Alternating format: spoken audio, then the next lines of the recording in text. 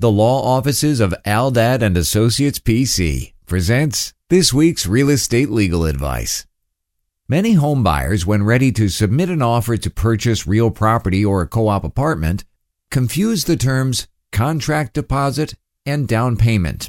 A contract deposit is the funds tendered by the purchaser at the time of signing the contract of sale.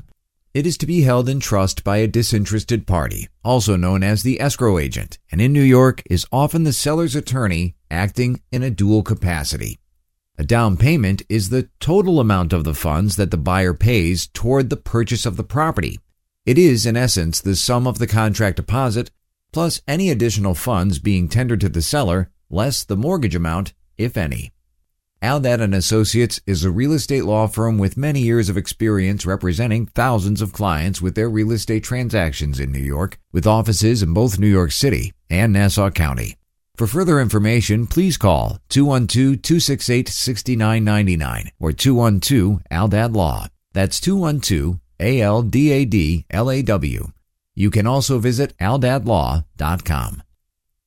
Nothing herein is being offered as legal advice. All information in this presentation is for informational purposes only and as an attorney advertisement. Please consult with an attorney before taking any legal action.